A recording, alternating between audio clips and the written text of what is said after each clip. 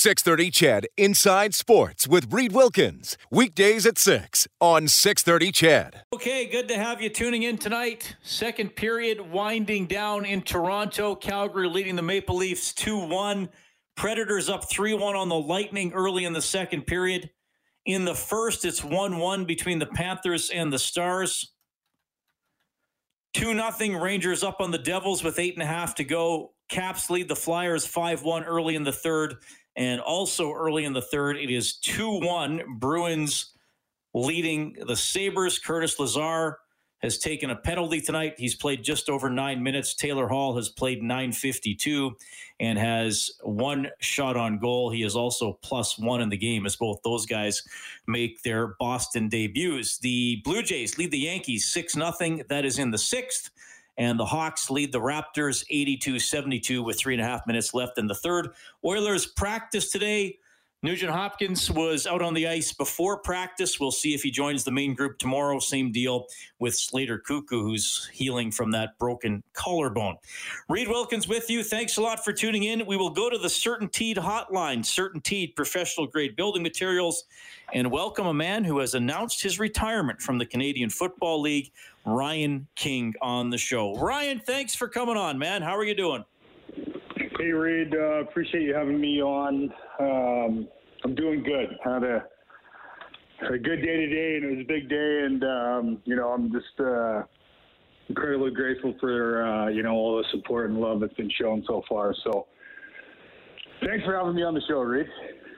Well, you deserve it. You deserve it. I mean, you're a great story, and you had a great career. You were an excellent player, and you were a very important member of the community. And I know that's not going to end, but tell me just about reaching this decision. Why now? Why decide to retire at this point?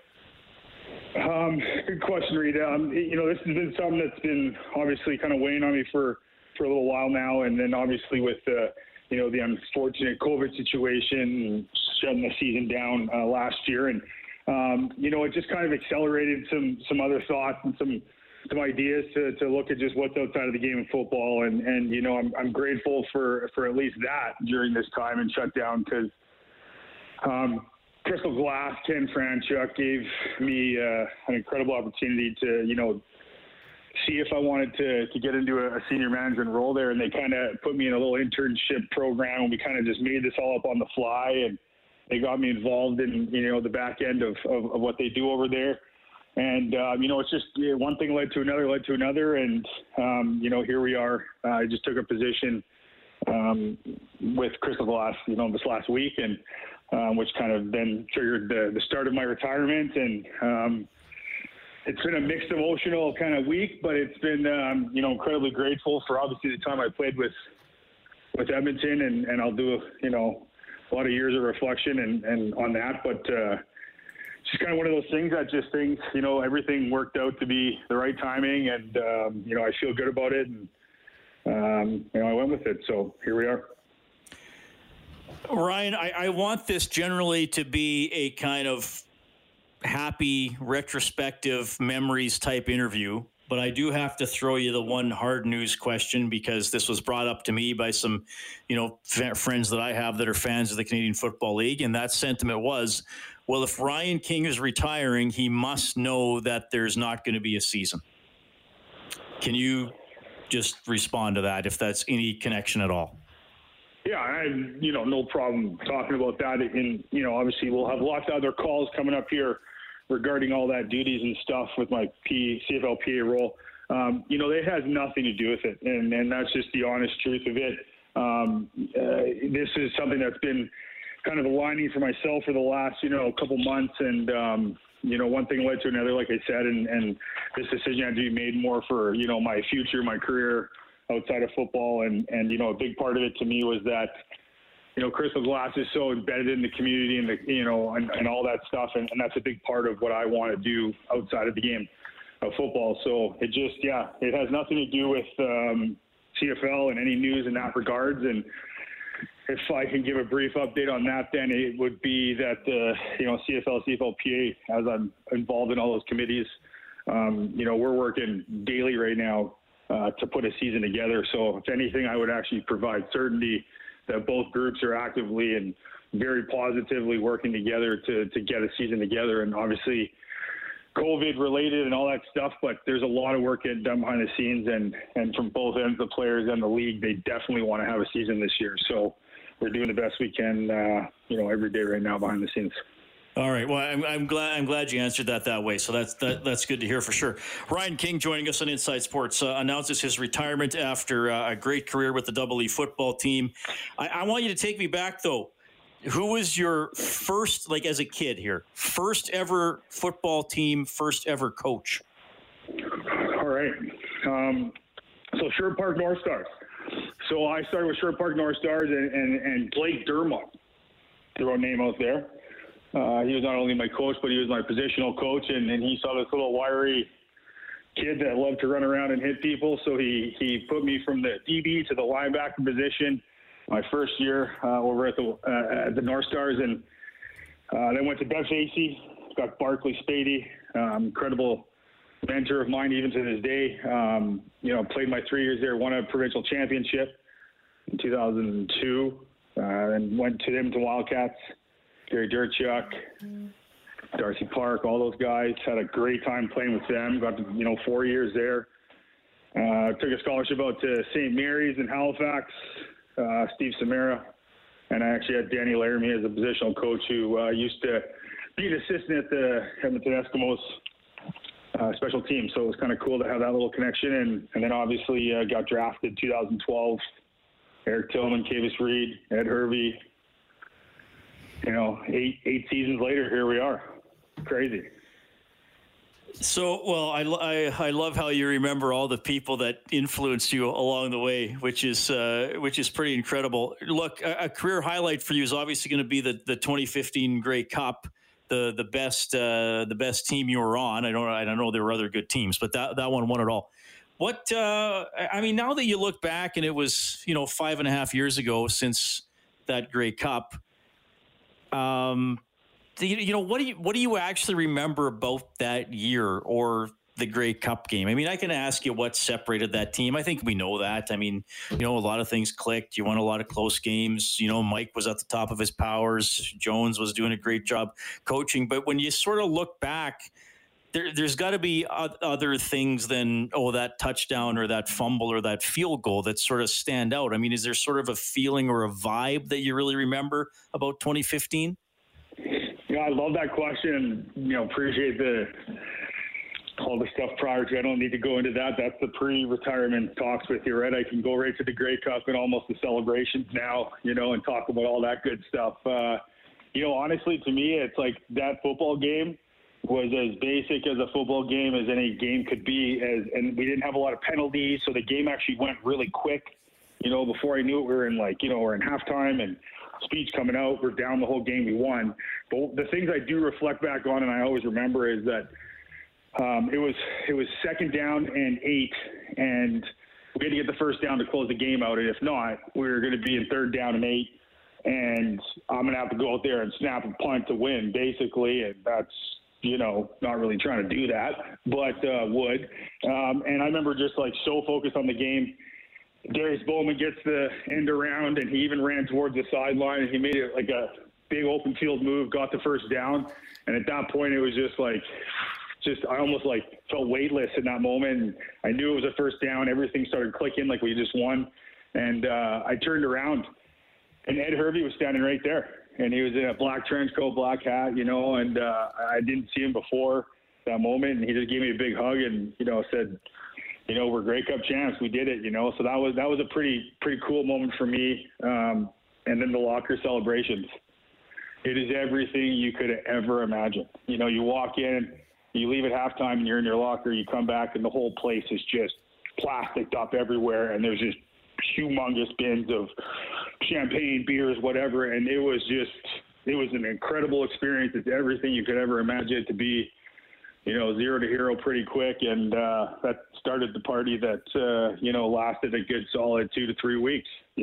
So incredible memories and experiences and time with the guys there. But it's definitely a sideline after the game, and the celebrations in the locker room were pretty incredible.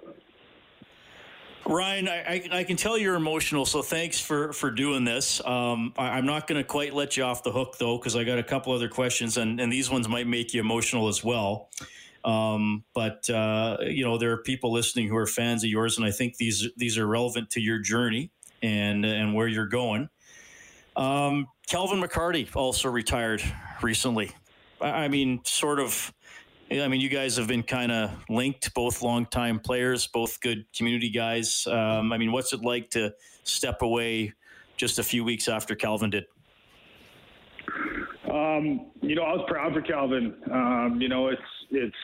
It's a brotherhood in the CFL, and that's something that you're always going to miss. You're always going to miss the locker room. You're going to miss those early mornings, getting in there, sitting in the tubs and chatting up with the boys. And, those are the memories that you always hold close to you, because you know that you need a locker room to do that. And for Calvin, he was such a locker room guy, and it was incredible to see his leadership throughout his career and in that room. And we grew so close together that I'm proud to retire with Calvin. We put a lot of games in together. We played very close on the field together and watched a lot of film, all that kind of stuff. So for the two of us to leave the game at the same time, it's obviously emotional, but it's something you definitely carry a lot of pride with, to be able to play that many years with a guy like that, and to be able to hang them up alongside him, and to sit in the stands together now, and to travel down to Calgary for the next Battle of Alberta, and see what it's all about, right? So these are cool things that we're going to be able to enjoy together now, moving forward. And finally, and I don't know how much time you had to see some of this stuff today, because I know you've been doing a lot of interviews like these and probably catching up with a lot of people, but right away after the announcement came out, I saw a lot of fans posting pics on Instagram, on Twitter. Here's a time I met Ryan. Here's Ryan at an event. Here's Ryan right after a game. He came over and took a picture with me. Jelena Mrnjavec, the world boxing champ, who's going to be on the show later this week, put pictures of you and her on Instagram. And again, I don't know how many you've seen or not, but what's it like to see that sort of, fan reaction when you make the decision to retire? Today was an emotional day.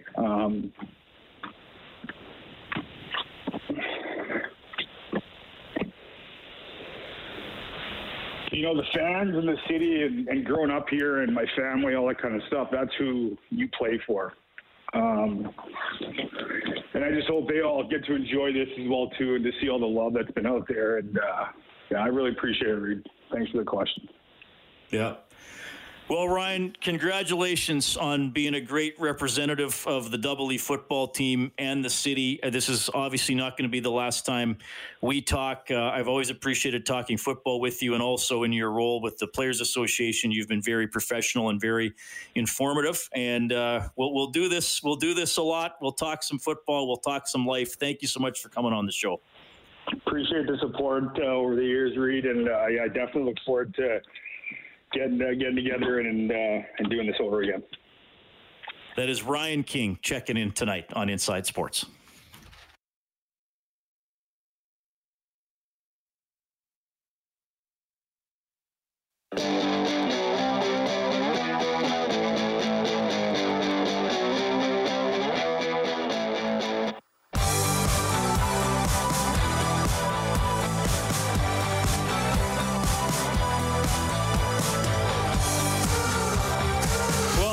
To talk to Ryan King as he retires from the CFL. Vic writing in, he says, I got to admit that choked me up a bit. What an amazing young man. Yeah, it's always been good to have Ryan on the show. Always had good insight into how the team was doing and into what was going on with the Players Association. As you heard him say, that he's pretty optimistic that there will be a CFL season this year. So that's obviously a story we'll keep following. And all the best to Ryan. As he mentioned, he's still involved with the PA a bit for the time being, and doing well with Crystal Glass and Ken Franchuk. So good for Ryan. Awesome to have him on the show.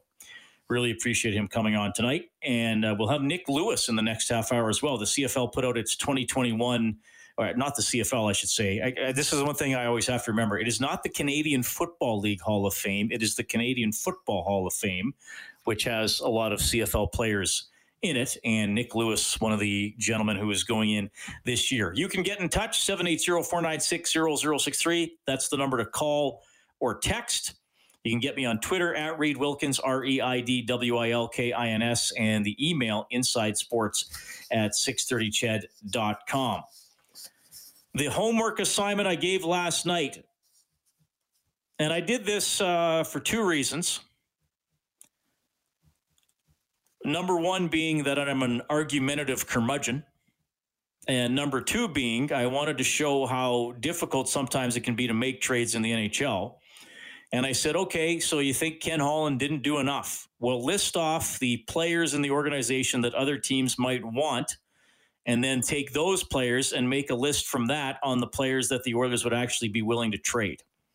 And I said, I doubt you're going to have more than 3 or 4 names on the second list. So Joel from Houston wrote in. Now, Joel didn't give me his story, so I don't know if he's originally an Edmontonian or an Albertan or why he likes the Oilers, and now he's in Houston. It is cool hearing from people in other countries. It's fun. I mean, we have some folks who follow the Oilers and listen to 630 Ched in Australia, New Zealand. Rob and I have had calls from Malaysia, I think, on Overtime Open Line, the UK a couple of times, so that's pretty cool. Anyway, so Joel says this is in response to your homework assignment. The players the other NHL teams would want. No, this is his list. I'm not going to critique his list or start too much debate on it, but he says players other NHL teams would want. McDavid, Draisaitl, Nurse, Barrie, Nuge, Holloway, Bouchard, Broberg. Players they would consider moving, he said maybe a first-round selection and maybe Ryan Nugent-Hopkins since he's a UFA, but you may get a limited return. Well, especially now that he's not been moved. And Joel adds, I want to add, I generally support the Oilers stockpiling their pipeline until the roster shows they are a top 4 to 5 team consistently. Building a strong team will be done through the draft. If the Oilers rush this, they will likely be handcuffed by overpaying free agents. Toronto looks good this year, but in 2 or 3 years, that Tavares deal is going to look tough. Joel, thank you for that. You did some homework. Grammar was good. Spelling was perfect, best that I can tell. You get bonus 5. I'm going to give Joel an A+ for his homework assignment. There will be no Memorial Cup this year. That was announced today by the Canadian Hockey League, so that's tough news. And we just had Ryan King on the show. 780-496-0063 if you want to get in touch. Yeah, I do think there will be a CFL season. I don't know if it's going to be an 18-gamer. Maybe we'll have Dave or Morley on this week to kind of shed some more light on it because they're always pretty good with checking in with that kind of stuff. Training camp's supposed to start, what are we, about a month away from when camp would have been? A little bit less than that. So, yeah, we need something to get going and something official, but hopefully we get that soon. Okay, 18 minutes left in Toronto. Calgary up 2-1 on the Maple Leafs, and it is David Rittich in goal for Toronto. His first start with Toronto comes against his former team. The Oilers are back at it on Friday. They will be in Vancouver. 5:30 face-off show. Game will start at 7 here on 630 Ched. Vic says, I got to send Joel a canned ham. That will happen. We will get a canned ham down to Houston. We'll, I don't know, we'll get a pigeon to carry it, maybe a goose when they go south. How far do Canada geese go when they go south? They got to go at least to Houston. Any geese experts out there? Any geeseologists? Anybody know what somebody who's an expert in geese is called? Help me out. Nick Lewis, when we get back.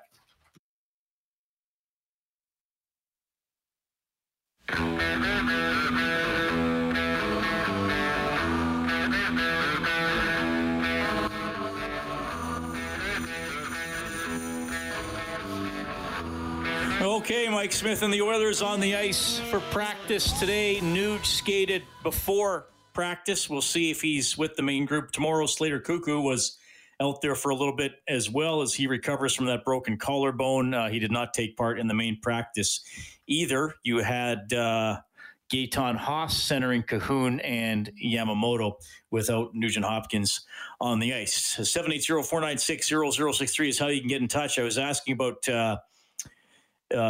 geese, how far south they go. If anybody knows what a goose expert is called, We got a wise guy here who says, what do you call someone who's an expert in geese? I think boring probably covers it. Oh, my. Come on now. If you were an expert in geese, that's something to be proud of. James says, FYI, Reed, Canada geese haven't been flying south for over a year. The border is closed. LOL.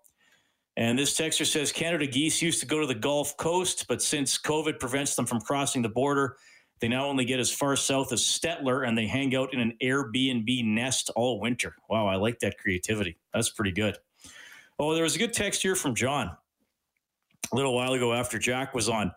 He says, Reed, I'm a huge Oilers fan, but what is Jack Michaels smoking? Best goaltending in the division? What? In what universe? Certainly not the universe in which I exist, if I even exist at all. Do any of us really exist, or are we some infinite dream of the cosmos? That is heavy. That is heavy, John. We could be. Calgary and Toronto now 2-2, 11 minutes to go. Predators lead the Lightning 4-1 late in the second period. Panthers and Stars 1-1, start of the second. Rangers shut out the Devils 3-0. Capitals all over the Flyers 6-1 late in the third. Bruins and Sabres now tied at 2. Taylor Hall has not scored. He has played 14 minutes, has a shot. Curtis Lazar is playing quite a bit. He's -1 with a shot, a penalty, and 12 minutes of ice time. Jays lead the Yankees 6-1 in the eighth.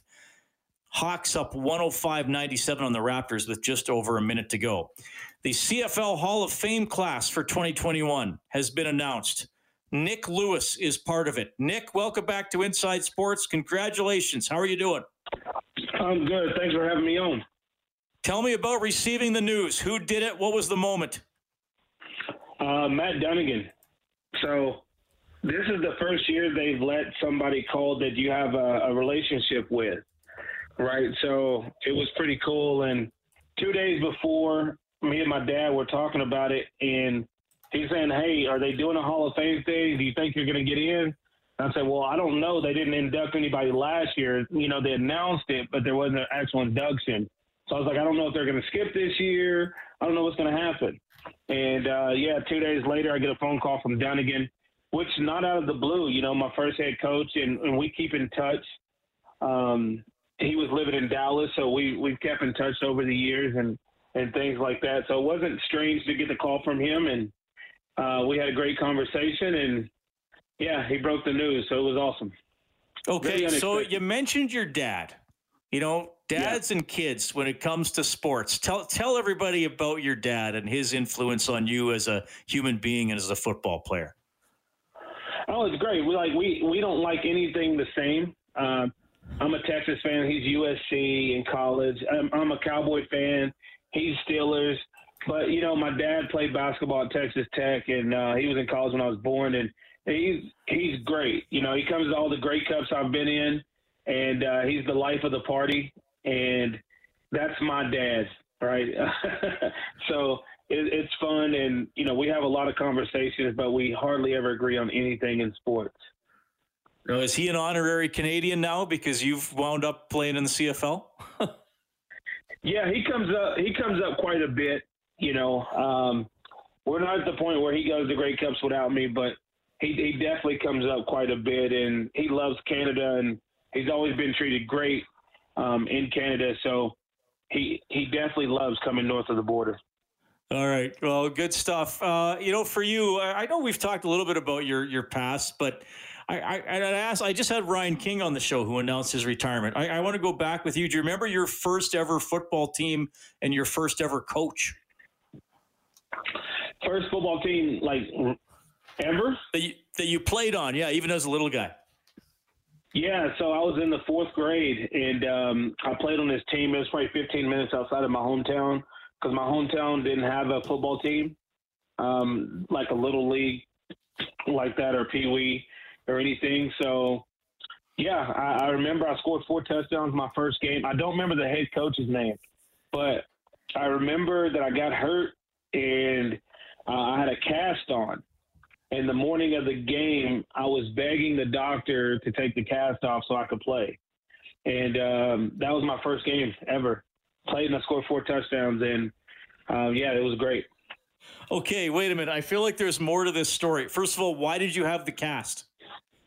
Well, in one of our practices, I got rolled up on, and I just remember putting a cast on me. I don't remember ever getting X-rays or anything like that. So I don't know if they just did it because or what it was, but yeah, somehow I ended up with a cast on, and I'm begging the doctor, like, you got to take this cast off, like a week later. And finally they cut the cast off, and I ended up going out there and playing. And what position were you? Running back. So I played running back and I played middle linebacker. And I never really played receiver. I only played receiver 2 years in high school. And sorry, what age was this when you got the 4 touchdowns? 4th grade. So I was, about 8 or 9? So were you just that much faster than everybody else? Were you bigger than everybody else? What was the deal? No, I was small. I was really small. I mean, my freshman year in high school, so imagine 13, 14 years old, my freshman year, I was only 5'1", 114 pounds. So I was very small up until really my junior year. I grew really about 7 inches over the course of 15 months.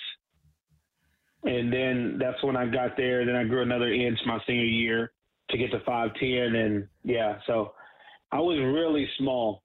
And that's the crazy part. I went from being one of the smallest guys on the field to one of the biggest. Well, that's like, obviously I saw you play a ton, and I mean, what the kids would call you thick these days, would they not? Like, you know, you could barrel over guys. My rookie year, I was only 197 pounds, right? If you go back to my rookie year and things like that. But my dad, we'll go back to genetics. My dad is 6'3", 265, 270 pounds.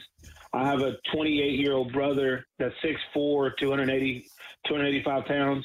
So my genetics were just bigger. And when I hit 25, I just kind of grew out like them. I eat healthier than I've ever ate before as I got older. And I was more disciplined more than I ever was as I got older. But I got bigger just through really genetics and not really diving too much into everything else. I didn't take supplements or vitamins or anything like that. So I was always pretty natural in everything I was doing. Right. Canadian Football Hall of Fame. Sorry, Nick, did I cut you off there? No, I said I should have listened to Jeff Hecht and took all the powder and the pills that he takes. So. Right. Canadian Football Hall of Famer Nick Lewis joining us tonight on Inside Sports. He was named to the 2021 class this morning, along with a couple of D linemen, Will Johnson and Mike Walker, defensive backs Orlando Steinauer and Don Wilson, who had an interesting career with the Double E. I think we're going to talk to him later this week. Former Alouettes coach Marv Levy and the 6th commissioner of the CFL, Doug Mitchell, also going to be inducted. Well, Nick, let me ask you this. A lot of players tell me they had that guy or usually a teammate that helped them be a pro, right? Because you go from college to the pros and now you're the best of the best and it's another step up and you got to learn even more about preparation and keeping in shape and concentration. Did you have a guy like that in the CFL that helped you take another step to go on to have such a great pro career? Oh, yeah. I think coming in, Wayne McGarity, Salacio Stanford, and Albert Connell did a great job of molding me that first year, even through all the losses and getting our heads bashed in by Edmonton and everybody else in the league. But then the second year was really eye-opening. It took me from just being a good athlete to doing what I did for the rest of my career was Jermaine Copeland. Having someone with the experience of him, but also the leadership. Cope was a true leader on and off the field. And for me, what he gave me was invaluable, right? For me to be like his little brother, when he got there, I was like, we're like Batman and Robin. You know what I'm saying? You're Batman, I'm Robin, and I'm ready to, whatever you say do, let's go do it. We were roommates on road trips. We always hung out, and there was just nothing he didn't do for me on or off the field. And, the cool part is I was happy for his success. He was happy for my success. And it was just like, it's just true joy to be around someone like that. That you see somebody 5-6 years older than you, and you're able to accomplish so much together. Yeah, I like how you put that. And you know what, Nick? It's interesting. I'm looking back on your stats, and I would not have ever guessed this off the top of my head. I mean, you're the career leader in receptions. Yep. I would not have known off the top of my head that your best year in terms of receptions was with Montreal in 2016. You got to 102. 102. Well, I would just assumed it would have been in Calgary. So what do you remember about that 2016 season? Well, going into the season, I remember getting a call from Pop and from Jock Chacdelaine, and they were just basically saying, you're not going to get the ball very much. We want you to be a leader in the locker room. I was one of the captains. We want you to be a leader in the locker room. We want you to help the young guys, groom the young guys, do everything from that standpoint. BJ Cunningham was just now getting there, or at the end of the previous year, things like that. And, I told him, I said, you know what? I'm going to prepare to be the best. And, I accept my role. I understand I need to help SJ and BJ and all these other receivers there. And I understood that. And SJ got hurt the first or second game that year. And that's when everything changed, right? Everything changes. And I tell people all the time, if you don't prepare yourself to be the best, you're not going to be ready for that opportunity. And when SJ went down, I really became the big focal point of that offense, especially on a lot of second down conversions and things like that. AC did a great job of getting me the ball on second down. Sometimes it was just, hey, we're just going to throw you a screen pass and let you do it with your legs. Sometimes it's getting down the field and things like that. So circumstances happened, and I was able to do it. BJ wasn't ready to step into SJ's role, being new in the CFL. So a lot of the timing things that you have to learn at two in the boundary, we would switch roles on some second downs, and I would run it because Jock was more comfortable with me doing those things at that time. And then it kind of progressed through or AC, so it kind of progressed through, right? So we were able to see the true progression of how that went. And, Cato had a tremendous amount of faith in me. If you look at the list of all the quarterbacks, I think he's number 3 on the list, and I think he's the 3rd quarterback on the list for most catches that I've had is Cato. And we didn't get a lot of time together, right? But he was actually throwing me the ball. And I remember Vernon Adams, we were in Calgary, and Vernon was like, I was talking to my dad, and he told me, hey, if you get in the game, you better find 8. He'll make you look good. He said, awesome. So if I get in, I'm coming to you, And so just being around those guys like that and just seeing, honestly, seeing where Vernon is right now, seeing what he's doing in Montreal, is changing that culture, doing everything. It's amazing. I just want to say that. But, yeah, having all those different quarterbacks from Brandon Bridge to Kevin to Cato to Daniel Boone and the countless others that year that I caught a pass from, it's just amazing. But you need the opportunity. Okay, one more for you, Nick. And I it's been fun having you on over the last few years. You've kind of become a semi-regular on the show. What is the meanest or the funniest heckle that you ever got from an opposing fan? Because you were the target of that. So some opposing teams didn't like you very much. There wasn't too many that were really good. I was just like, if you can make me laugh, I was good. But there wasn't too many.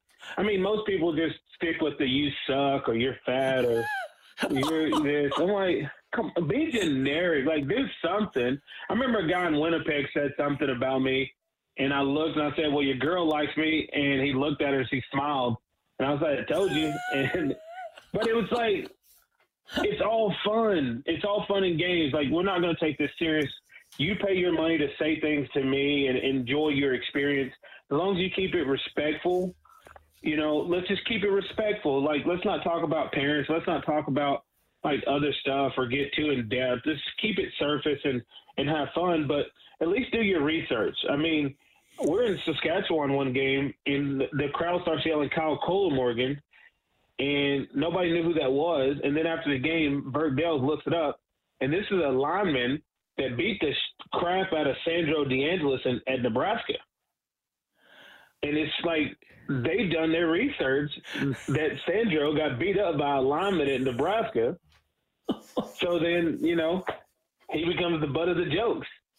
But those are things that you should do as a fan if you really want to get into heckling people, because those are the things that really matter. I mean, if you tell a player he sucks, like, you wasted your breath on him, right? If you're talking to me, then that means you must think I don't suck, because I don't hear you talking to the guy that doesn't get off the sidelines, right?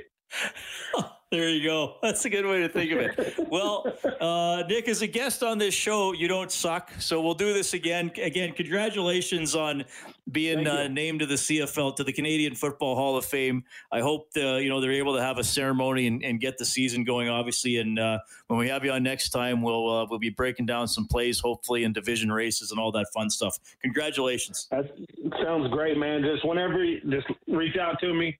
And I appreciate you. Y'all stay great in Alberta. That is Nick Lewis checking in on Inside Sports.